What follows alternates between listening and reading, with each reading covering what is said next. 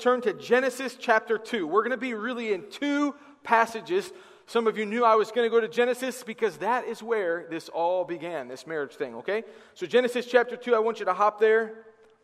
I'm going to begin reading in verse number 15. Those of you that are maybe new to church or new to this, in the book of Genesis, it's the book of beginnings, okay? Everything that happened for the first time, you can pretty much read about it in Genesis, and it explains how it all started. Where did this marriage thing come from? You know, people, they get married young, they get married when they're older. They get married for all different reasons in different places. Some have destination weddings, some get married in a church. But where did it all start? It starts right here in Genesis chapter 2. Verse 15, the Bible says, "And the Lord God took the man and put him into the Garden of Eden to dress it and to keep it." It all starts with this guy named Adam, okay? We love him, don't we? He helped us out so much.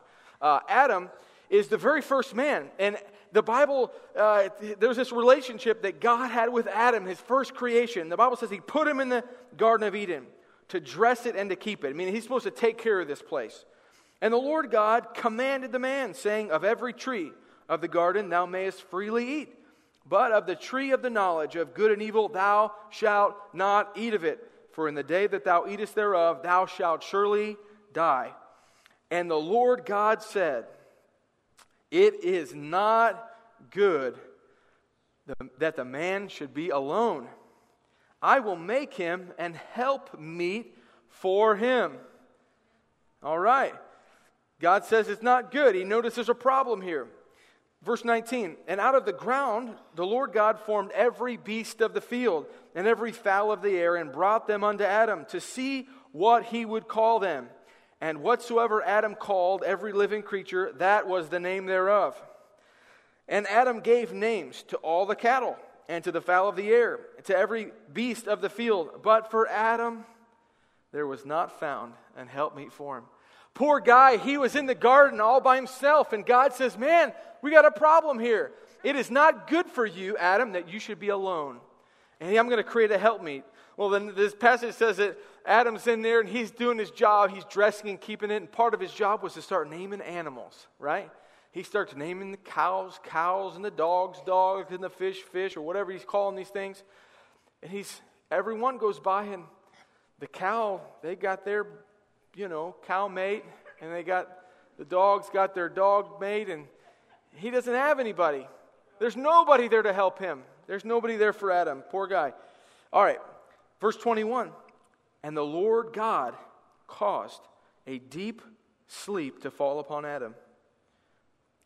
And he slept. And he," that's God, "took one of his ribs and closed up the flesh instead thereof. And the rib which the Lord God had taken from man, he made he a woman, and brought her unto the man. And Adam said, This is now bone of my bones and flesh of my flesh. She shall be called woman, because she was taken out of man. Therefore shall a man leave his father and his mother, and shall cleave unto his wife, and they shall be one flesh. And they were both naked, the man and his wife, and were not ashamed." What a passage! We got a man. We got a woman. God said there's a problem, and there was no one to help Adam. And so God took this rib out of Adam, and he had a little first surgery there, and he took this rib and made a woman. That's cool, right? He made a woman, and her name was Eve. And God said that the man should leave his father, should leave his mother, and they should cleave together. And they two should be one flesh. Those of you that are married, this is what you did on the day that you got married, on your wedding day. Whether that happened at a courthouse or whether that happened here at this church or somewhere else, you promised yourself to one another. You left your parents to create a new family, a new couple, a new marriage. And this is what we're seeing here. The first fact you've got to see about marriage, and it's so important. It's going to seem basic to you, but we're going to get to what it means to us. I really love to make some application. The first fact is this: marriage was created by God. Look, did you see the passage here as we went through this? The Bible says over and over the words, the Lord God. It says, the Lord God, it says he put Adam in the garden. The Lord God was the one that noticed that Adam was alone. It said the Lord God, he was the one that took the rib out of Adam. God is the one that got this thing all going. He noticed the problem. He created the man, he created the woman, and he declared it a marriage. God is the one that created marriage. Marriage was created by God. Nobody else made this thing up. It wasn't something, there have been some things, some institutions that have been set up over time, public school, things like this. These things we deal with in life, companies and corporations, and these are all man-made things, but marriage is not man-made. Marriage has a source, and the source is God. Amen. Now, this is good information, but we're going to get to the application here in a second. Marriage was created by God. See, God was the creator. He knows what marriage is. And if he is the creator of marriage, you know what? He knows what marriage is for. He knows what marriage is for. I want you to just read along on the screen. Colossians chapter 1, verse 16. Colossians 1:16. Listen to this verse here. For by him were all things created. In this passage, it's talking about Jesus Christ, okay? Jesus, before he was here on this earth, he existed forever past, and he was part of creation. It says, by him were all things created, that are in heaven, that are in earth, visible and invisible, whether they be thrones or dominions or principalities or powers, all things were created by him and for him. Can you say those two words with me? For him. For him. Revelation 4:11 says the same thing. Thou art worthy, O Lord. There are these people in heaven saying, casting crowns at Jesus' feet, and says, thou art worthy, O Lord, to receive glory and honor and power. Why? Because you've created all things. For thou hast created all things, and for thy pleasure they are and were created. Marriage was created by God. But do you know that marriage was created for God? Amen. We are very selfish people. I remember when I got married. It was fun. I don't think anybody in this room was there.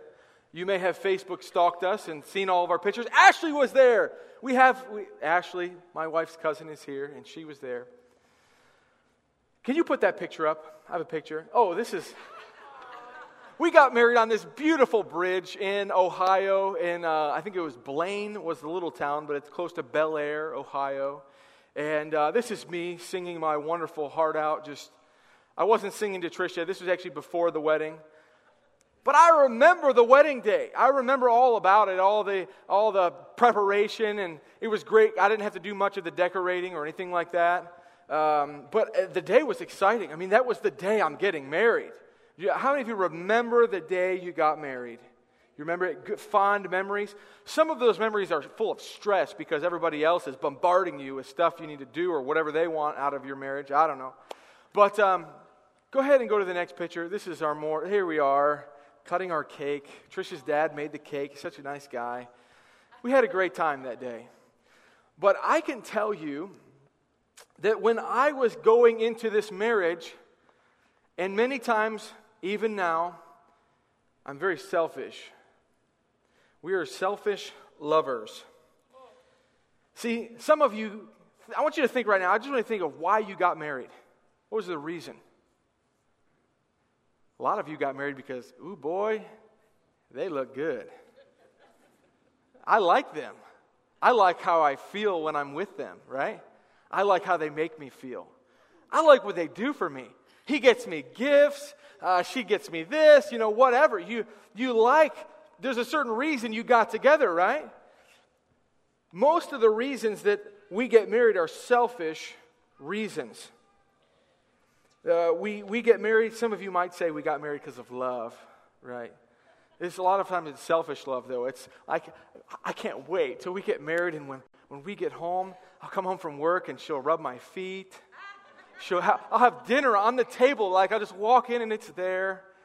All of a sudden the dinner and the plates, they all disappear magically and the dishes wash themselves. This is what we dream of when it comes to marriage. We think that we're asking, what am I going to get out of this marriage, right? We're selfishly going into it saying, this person is going to fulfill my dreams. I can't wait to be with them. That's a selfish way to start marriage, but that's how we do it. Sometimes it's, I enjoy them because they do what I like to do. Listen, all of these are normal. You know that? Anybody identify with some of them things? This person, they make me feel great. All of these are normal reasons why we get married. Because this person treats me good, they look good, all this stuff. But none of these reasons are good enough reasons to build your marriage upon. Let me explain. Marriage is created by God. And His purpose for you to being married, those of you that are married, or those of you that will, pay attention. God's purpose for you being married is not for you to get pleasure and all this, glory from it. The marriage is not about you. So often we're self-centered and we're focused and we want people to meet our needs and we want them to do what we want and we want them for us. But that's not what marriage is for. Marriage is created by God and marriage is created for God. Amen. Listen, wives, it's not about what your husbands can do for you. Husbands, it's not about what your wives can do for you. You are selfish and you are self-centered. Do you know that? I'm selfish and I'm self-centered. That's how we think. We are sinful people. We want people to serve us and do things for us and make us feel good. But that is not a good foundation and a good reason to be married. That's not why it was created in the first place. Marriage is created for God.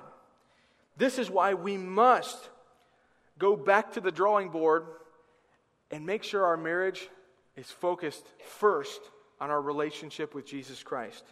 Listen, a shared relationship with Jesus Christ is the only sure foundation for your marriage. If you build your marriage on anything else, your marriage will be tolerable at best. Let me explain.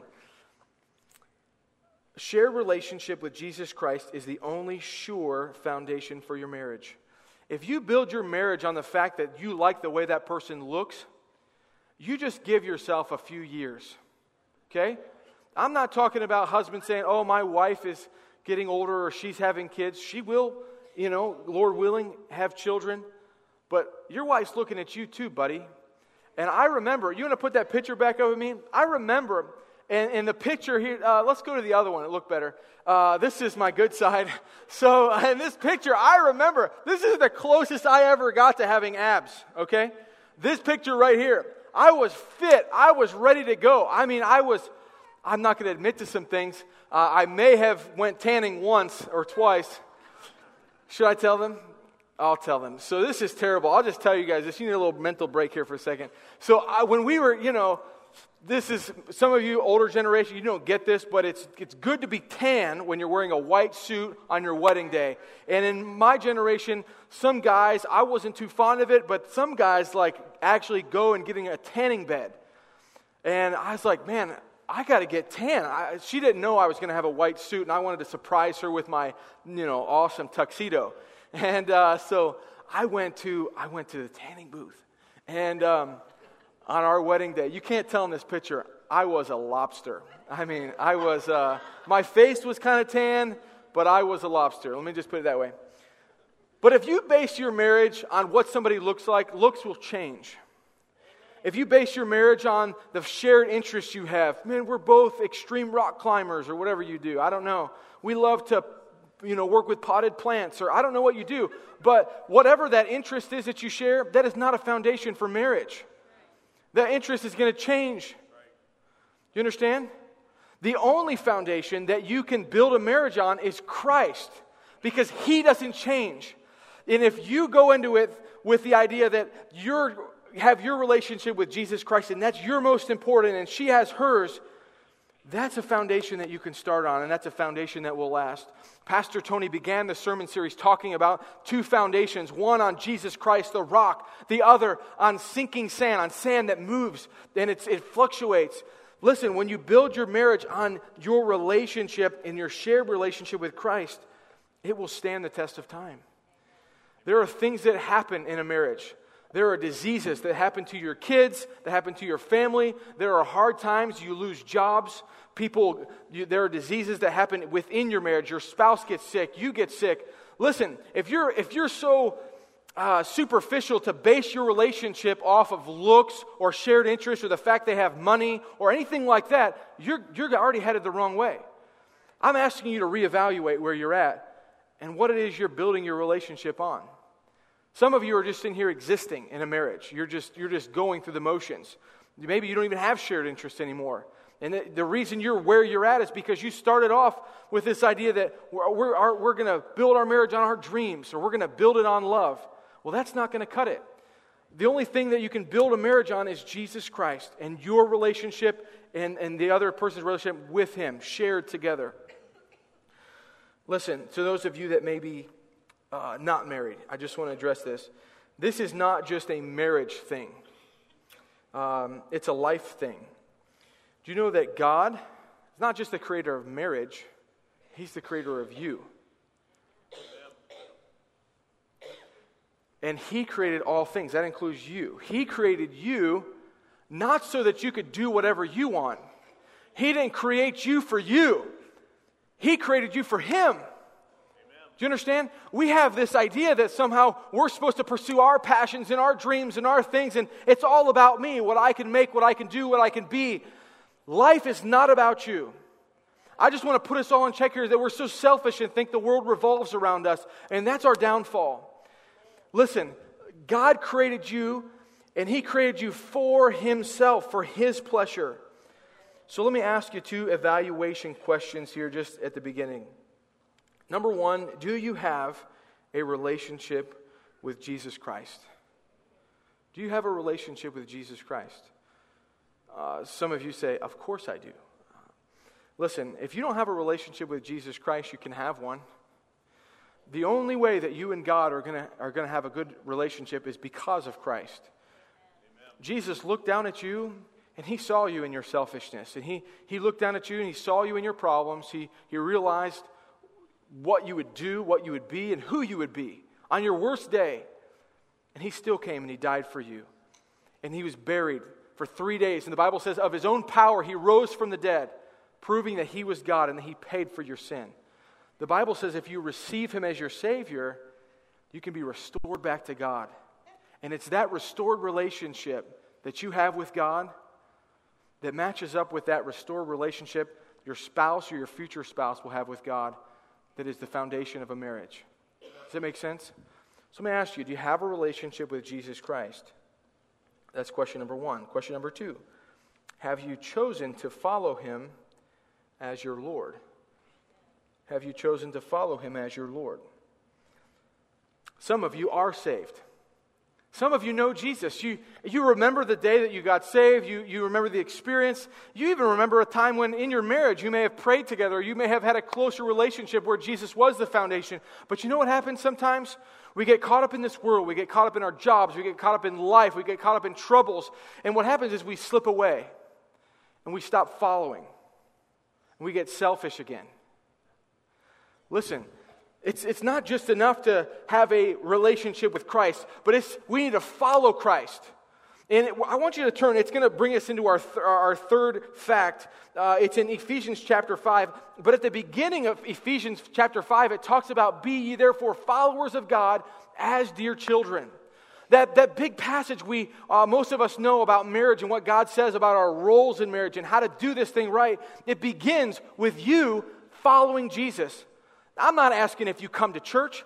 I'm not asking you if you like godly things. I'm not asking if you like Christian music. I'm asking if you're following Jesus. Deep down in your heart right now, is there something that's keeping you from God? Deep down in your heart right now, is there a selfish motive, a bitterness, something that is stopping you from following Jesus? Because that's the issue with your marriage. Do you understand? Marriage, the foundation is Jesus Christ. So if you get right your relationship with Jesus Christ, and the other person does as well, your marriage will get right. Do you understand? I want you to look in Ephesians chapter 5, verse number 22. Let me get there. Ephesians 5, 22. The Bible says, "Wives, submit yourselves unto your own husbands, as unto the Lord. For the husband is the head of the wife, even as Christ is the head of the church, and he is the Savior of the body. Therefore, as the church is subject unto Christ, so let the wives be to their own husbands in everything. Husbands, love your wives, even as Christ also loved the church, even as Christ also loved the church and gave himself for it, that he might sanctify and cleanse it with the washing of water by the word, that he might present it to himself a glorious church, not having spot or wrinkle or any such thing, but that it should be holy and without blemish. So ought men to love their wives as their own bodies. He that loveth his wife loveth himself. For no man ever yet hated his own flesh, but nourisheth and cherisheth it, even as the Lord the church. For we are members of his body, of his flesh and of his bones. For this cause shall a man leave his father and mother, and shall be joined unto his wife, and they two shall be one flesh. This is a great mystery, but I speak concerning Christ and the church. Nevertheless, let every one of you in particular so love his wife, even as himself, and the wife see that she reverence her husband." You're probably sitting there wondering, what is he going to say next about this passage? Listen, here's fact number 3 about marriage. Not only is marriage was created by God, marriage was created for God, but marriage, very simply, marriage is a picture. Listen, this whole thing talks about husbands, it talks about wives, but it says, I'm not talking about husbands and wives. I'm talking about the church. I'm speaking concerning the church. And so the whole thing, you say, why did God create marriage? God created marriage for himself. He didn't create it for you and your happiness, though it does bring you great happiness if you do it right. He doesn't bring you your spouse for you. It's all about him. And he says, listen, here's what I want to do with marriage. I want marriage to be a picture of my relationship with the church. Let me ask you, who's the church? We're the church. You are part of the church. The church is the individuals that Jesus died for, that received Jesus Christ. Now let me explain this to you. Marriage is a picture. It's a living, breathing portrait of the great love of God for you. So what does this mean when it comes to this picture? How do we portray this picture? How do we be this living picture? I want to hit first where it talks about husbands, and we're going to move quickly through the end of this here. The Bible says in verse 25, "Husbands, love your wives, even as Christ also loved the church and gave himself for it." Amen. There are some words that are in here: love, nourish, care, and give. Words that we find here. Listen, God, husbands, sometimes I think we need some help. I know we need some help because I need some help. Anybody with me? Help me out here. Be with me, okay? Some of you are visual learners. Some of you learn by reading. Well, God wrote it down, but more importantly, He didn't just. Some of you are like, if I read an instruction manual, I can't get it. I want you to show me how to do it. Well, God showed you. Because He says, you know what? This the way you want to know how to be a husband? Now, we got to come back here. We got to remember this. Some of you have heard this, but you forgot it. And many times I forget it. He says, you want to be a husband? Watch me. Look at what I have done for you and do the same for your wife. Now, let me explain this because it gets personal.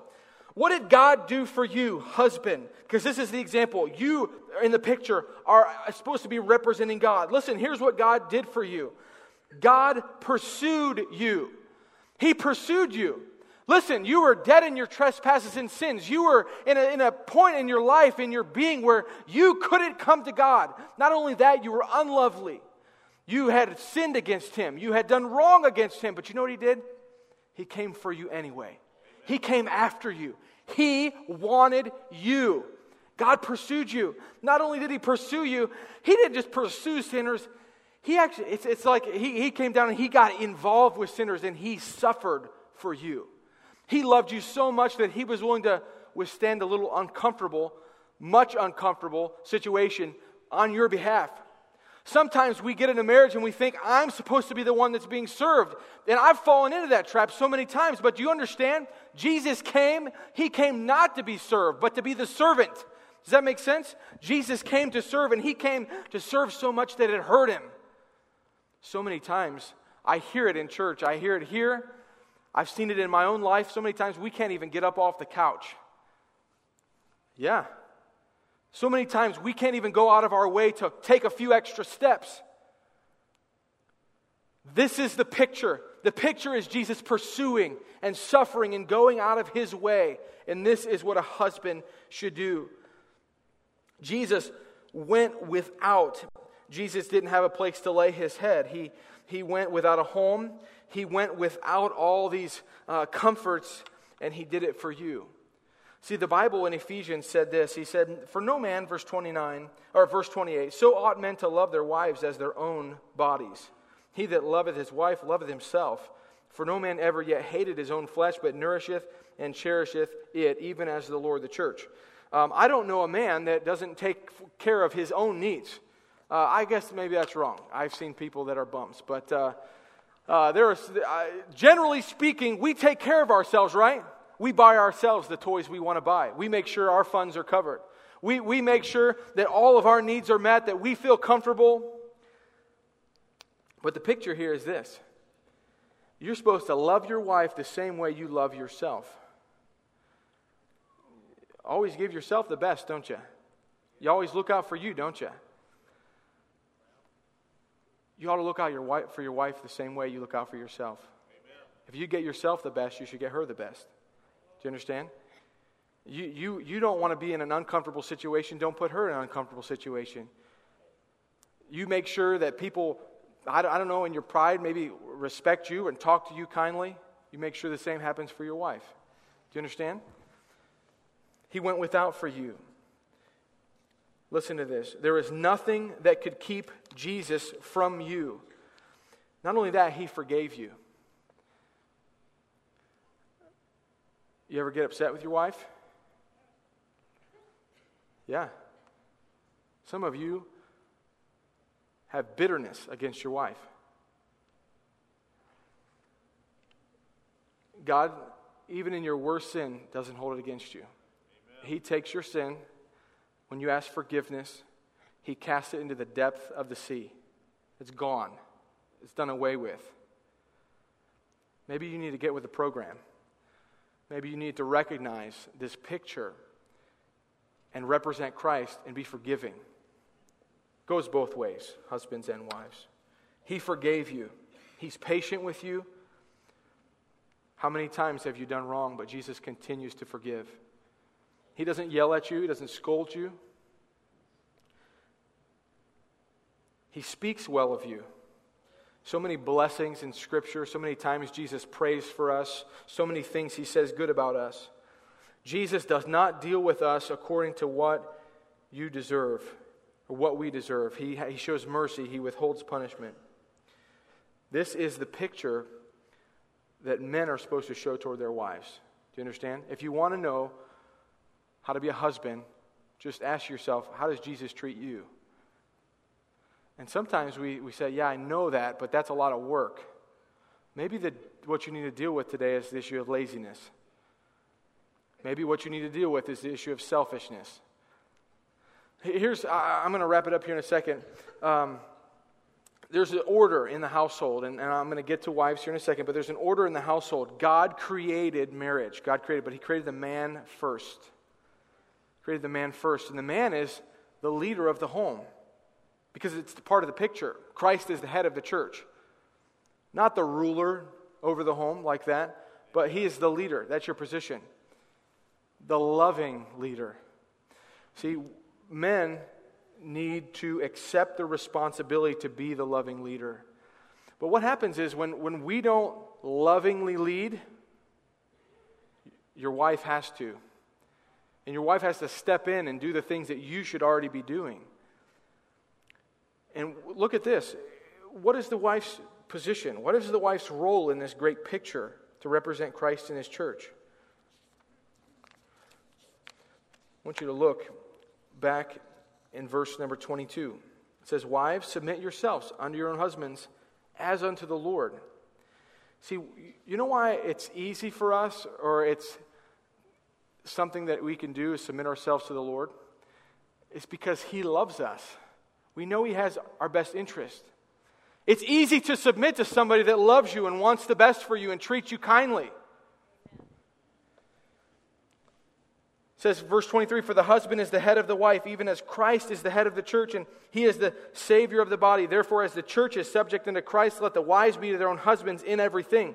Verse 33, "Nevertheless, let every one of you in particular so love his wife, even as himself, and the wife see that she reverence her husband." See, the wife is called to be respectful. The wife is called to be the cheerleader. The wife is called to be the helper.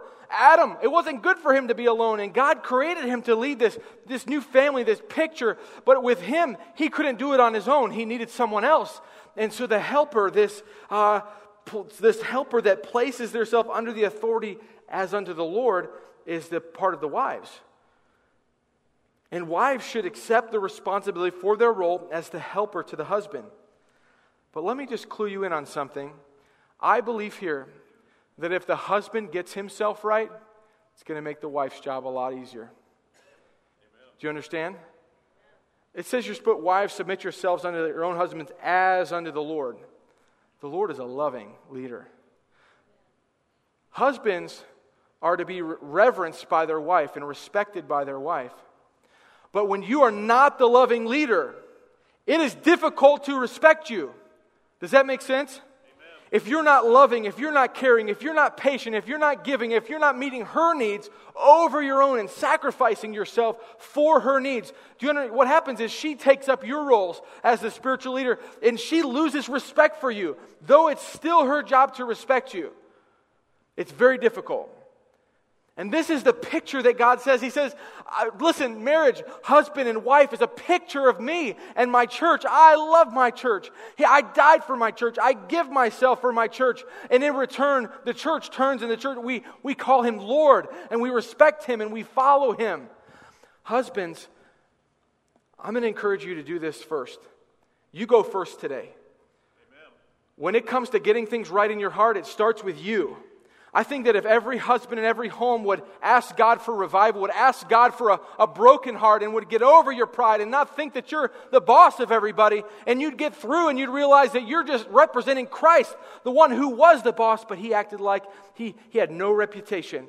He took on the form of a servant. Listen, you're not in your home to be served. You're there to serve. And I'm talking to myself. One note to those that have, to the wives, the Bible does speak to those in a situation where the wife is a Christian, but the husband is not. Let me give you some advice. It's God's advice, and then we'll close. 1 Peter chapter 3, the Bible says, "Likewise, ye wives, be in subjection to your own husbands." Now, why would I'm not a wife, but let me just talk on your shoes here. Why would a wife subject herself to her own husband? Well, it's very easy when somebody is loving and leading you and cheering you on and meeting your needs. But listen to this. It addresses the husband that is not a believer. It says that if any obey not the word, they also may without the word be won by the conversation of the wives, while they behold your chaste conversation coupled with fear, whose adorning, let it not be that outward adorning of plaiting the hair, wearing of gold, or putting on of apparel, but let it be the hidden man of the heart, and that which is not corruptible, even the ornament of a meek and quiet spirit. To those of you in a situation where your spouse, they know not the word, they don't believe Christ, they're not a believer, the Bible says you will win them not with your constant nagging, not with your words. They'll be won without the word. They'll be won by your reverence for them and for the Lord. And for your heart, the Bible says this, that it's not to be what's on the outside, but the hidden man of the heart. God is going to use your conversation, meaning your lifestyle, to win that person. So do what God is asking you to do. Make sure that you're not selfish, that you're not prideful, and continue to pray. And I believe God can reach that person.